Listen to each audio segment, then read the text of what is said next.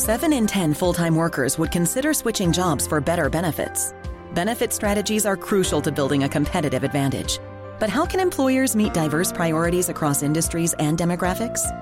Benefits 2.0 from Economist Impact, supported by Nuveen, a TIAA company, explores how benefits empower individuals, elevate companies, and drive the U.S. economy. Search Economist Impact Benefits 2.0 to learn more. Sponsored by Nuveen, a TIAA company.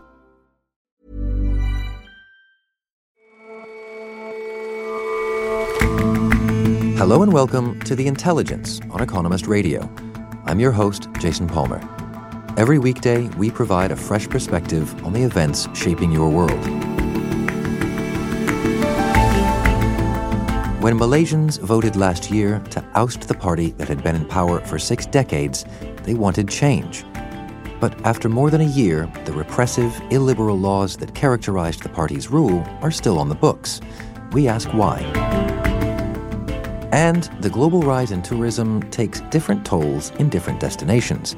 We take a look at how Norway is dealing with one such effect, the growing scourge of fish smuggling.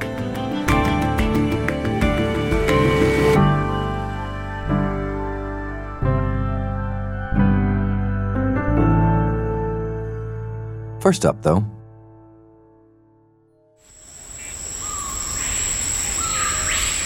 the Amazon basin is home to the largest rainforest on Earth. It spans 7 million square kilometers and crosses 8 countries in South America. It's key to the global climate, and it's a storehouse of global life. The Amazon is home to about 10 or 15% of the world's biodiversity. Sarah Maslin is our Brazil correspondent based in Sao Paulo. It's been a source of food and fuel for the people who live on it for millennia. And its rain supports agriculture throughout the whole region of South America. In recent decades, it's become increasingly clear that the Amazon is also crucial to the entire world. The ability of its trees to store carbon dioxide is one of the most important protections we have left against global warming. But since the 1970s, nearly 1 million square kilometers have been lost to logging, farming, mining, roads, dams, and other forms of development. That's around 17%. There was a brief respite for nearly a decade up until 2012, when the rate of deforestation slowed. But today, it's again on the rise, and the Amazon is approaching a tipping point. If too much of the rainforest is cut down, it could cause the collapse of the Amazon as we know it, and there would be no going back. This risk is higher than ever. 60% of the rainforest sits within the borders of Brazil, and President Jair Bolsonaro is hastening its destruction.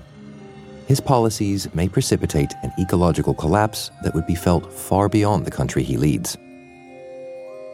Experts believe that if tree loss in the Amazon passes a certain threshold, the deforestation will start to feed on itself.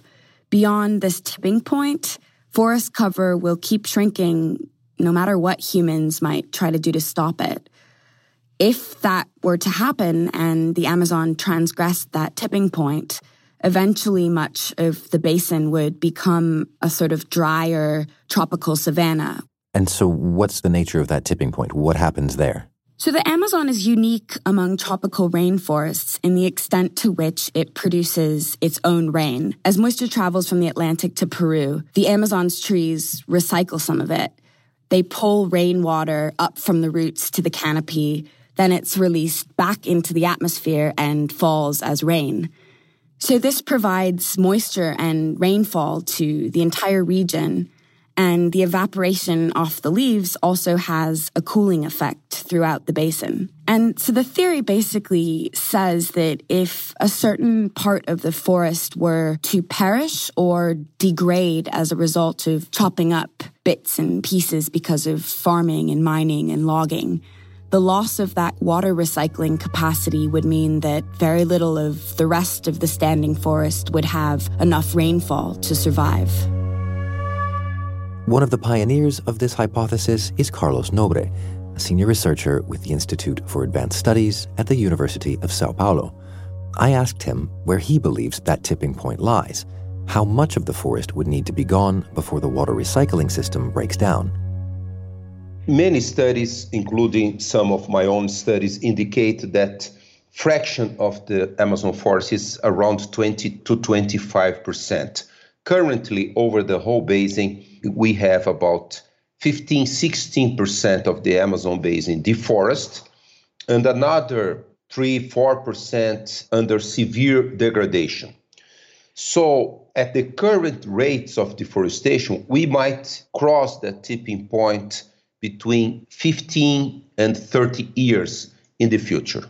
And so if the Amazon were to pass that tipping point, what would the consequences be? Gradually, over the course of something between 30 and 50 years, 50, 60, up to 70% of the Amazon forest with its rich biodiversity and its very important element for climate, storage of carbon, would disappear. We would lose a lot of carbon. That carbon will end up in the atmosphere, complicating even more global warming. If we exceeded, it becomes irreversible. There is no way to go back, even if we stop deforestation.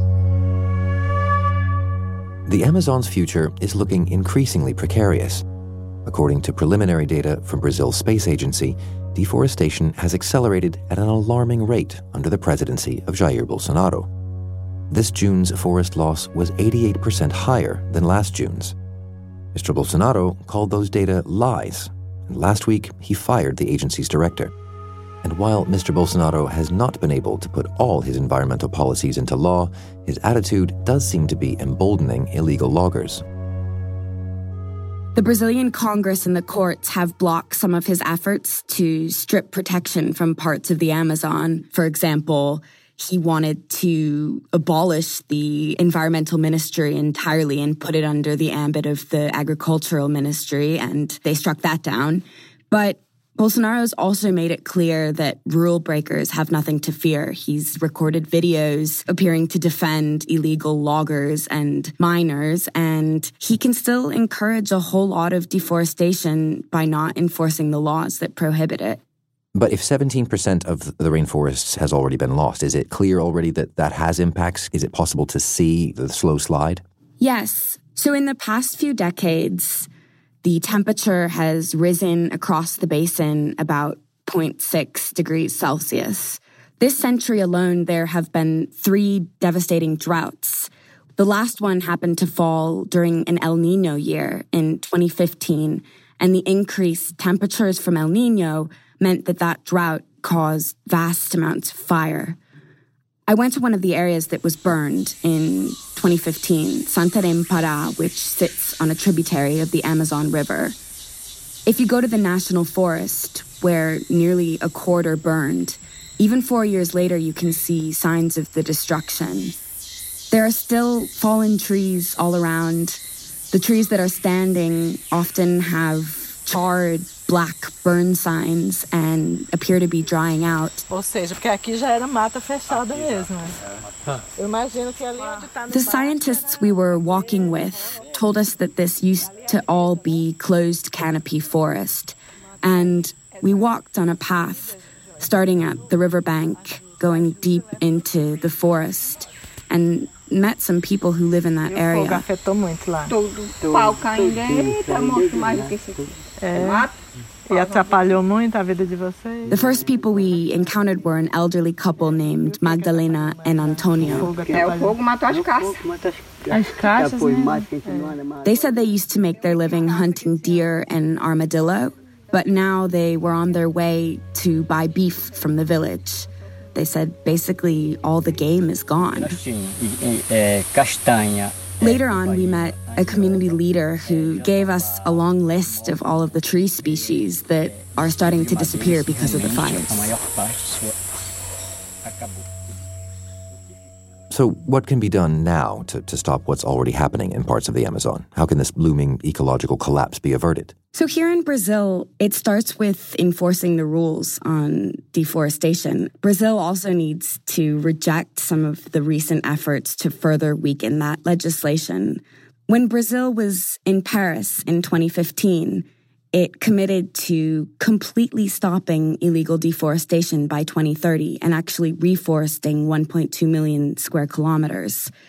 Bolsonaro wanted to pull out of the Paris Agreement entirely, following in the footsteps of Donald Trump.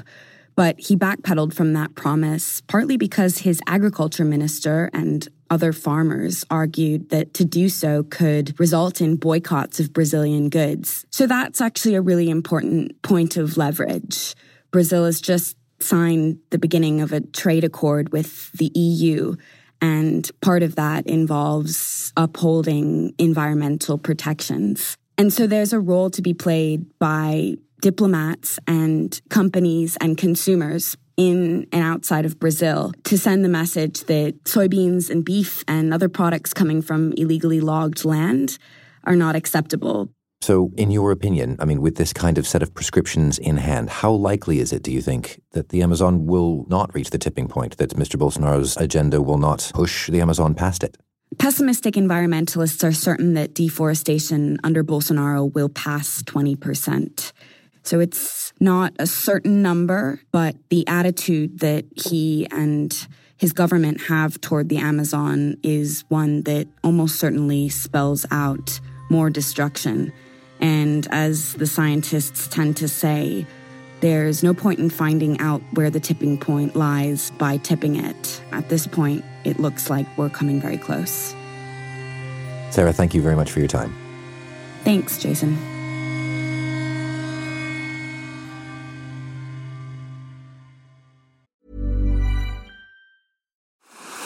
What's next in innovation? That's not the right question. It's where.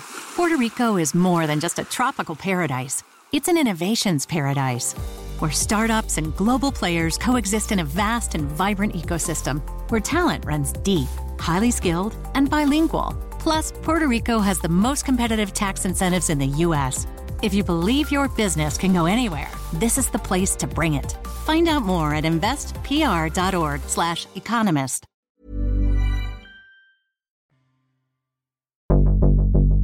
In elections last year, Malaysia's reformist coalition Pakatan Harapan, or PH, ousted a regime that had been in power for 6 decades. The United Malays National Organization, or UMNO, led by Najib Razak, built an elaborately repressive edifice to keep itself in power. PH promised to end all that, and Malaysians seemed swayed by its promises for change. Just after the victory, supporters of Mahathir Mohamad, the 94-year-old leader of PH, took to the streets of Kuala Lumpur to celebrate.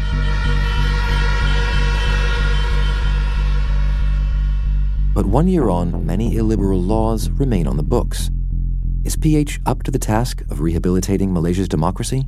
Pakatan Harapan came to power in a huge upset last year, and essentially it is a reformist coalition of parties. Miranda Johnson is our Southeast Asia correspondent.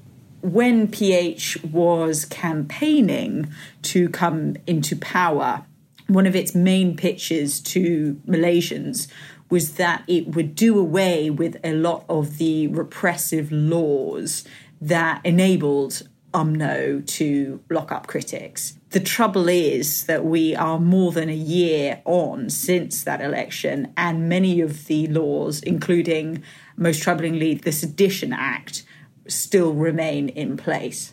All of this matters overall, though, because Malaysia and the surprise triumph of PH provided a piece of welcome good news in Southeast Asia, which is a region where we have seen democracy backsliding in recent years. There have been problems in Thailand, Myanmar, and Cambodia in particular. So tell me more about these repressive laws. What kind of stuff is illegal in Malaysia? So things that you have to be careful about in Malaysia in the past is sort of being too critical of Malaysia's government, being too critical of its courts, pointing out the problems in its system of racial preferences for Malays, who are the biggest ethnic group in the country. You have to be careful about what you say about the sultans who run Malaysia's different states, as criticising them could be deemed seditious. As mentioned, the Sedition Act is one of those for which people can find themselves in prison for a number of years. Also, under Mr. Najib's administration, a new law on fake news was adopted, which challenged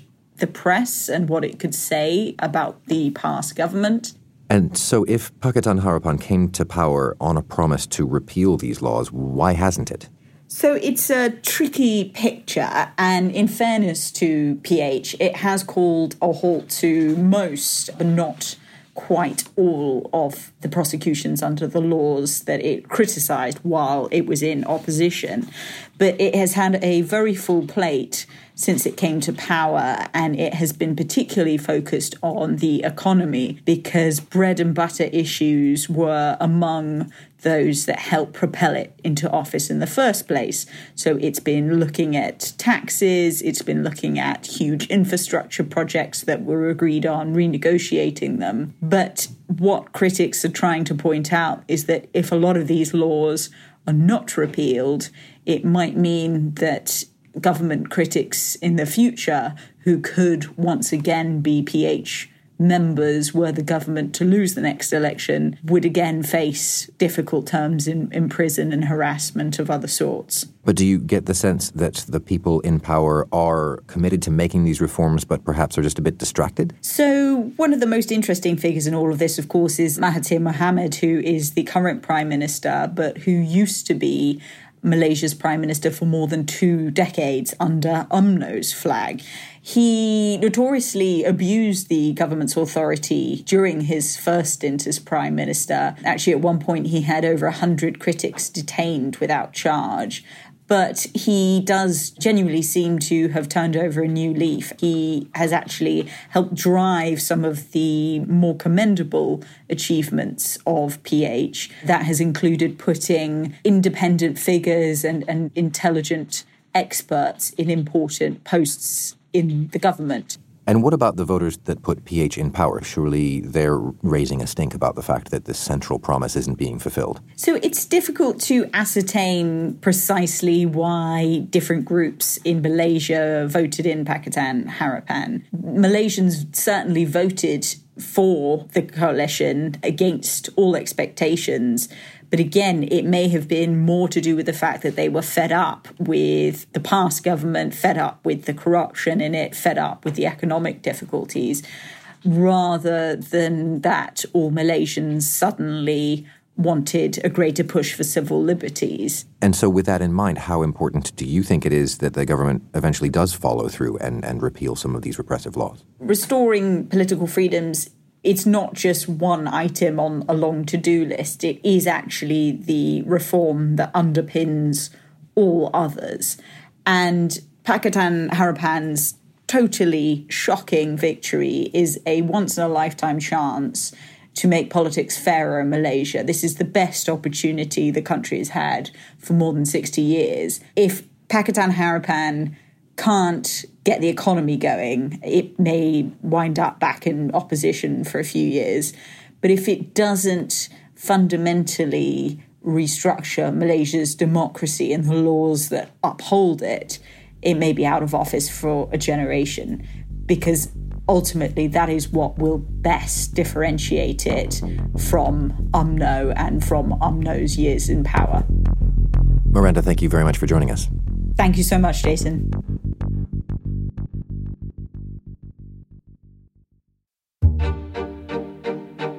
At most international borders, the authorities look for anything fishy. Drugs, weapons, cigarettes. In Norway, they're also actually looking for fish. Well, it might sound like the stuff of sea shanties, but fish smuggling is on the rise in Norway, and it has been over the last 10 years or so. Guy Kitty writes about European affairs for The Economist.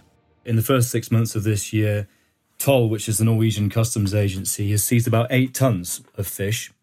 And that compares to the height of the decade in 2017 of 11 tons. So at current rates, it looks like that 2017 high is going to be easily beaten this year. And so is this high seas piracy? Is this tourists? Is this international smuggling rings? The authorities won't be drawn on this. I did ask this question and they were quite cagey about it. A lot of people go on holiday to Norway for active holidays, and fishing is one of the main draws for people seeking that kind of experience. But given the amount of fish that the authorities are seizing at the borders, significantly more than people are allowed to take. And the other thing is that typically what the authorities are seeing is ready fillets. And that suggests that people are taking fish, they're processing it, and then getting it ready for sale overseas. It's not just tourists taking home stuff for their own consumption. I mean, 11 tons as a sort of all-time high doesn't actually sound like that much fish. It's not in the grand scheme of things, but in the Troms and Finnmark counties of northern Norway, fishing really is the mainstay of the economy. There's not much else there. And if small fishing villages are going to suffer at the hands of people taking way more fish than they are allowed, then that might have an impact on those local communities. It sounds like tourism in this region might be something of a mixed blessing. Absolutely. Well, tourism in Norway is a relatively young phenomenon. It's only in the last 10 years or so that the country has gone from being quite a niche sort of winter wonderland destination to drawing tourists at all times of year. People tend to go to Norway in one of two ways, on a cruise ship or in a camper van. And neither means of transport tends to lend the visitor to spending an awful lot of money in the country. So yes, people are visiting the country, but they're not spending very much money there. And I spoke to one lady up in Lofoten, which is an archipelago off the northwest of the country, especially beautiful. And she didn't pull any punches. She said, look, people are coming here and we're quite fed up of them leaving, quote, nothing but shit and pollution. So, as you say, a mixed blessing. And so what's to be done then about the fishy end of things as regards fishing? Well, the spot checks have increased and the fines have increased. There's growing talk now of introducing a tourist tax to deter tourists. Now, people are worried about deterring tourists, but that's also kind of the point, because if you deter those who are the budget travellers, let's say, and you welcome those who are perhaps willing to just open their wallets and not be so spendthrift, then clearly you reduce the problem of too many people visiting pristine places, but you also solve the problem of people not spending any money. Guy, thank you very much for joining us. Thanks very much.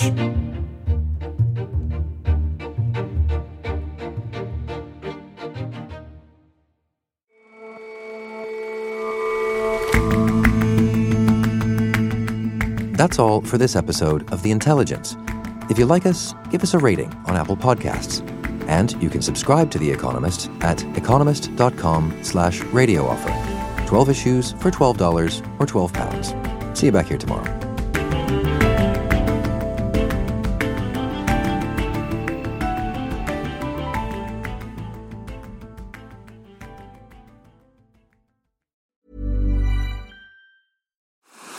What's next in innovation? That's not the right question. It's where. Puerto Rico is more than just a tropical paradise. It's an innovations paradise, where startups and global players coexist in a vast and vibrant ecosystem, where talent runs deep, highly skilled, and bilingual. Plus, Puerto Rico has the most competitive tax incentives in the U.S. If you believe your business can go anywhere, this is the place to bring it. Find out more at investpr.org/economist.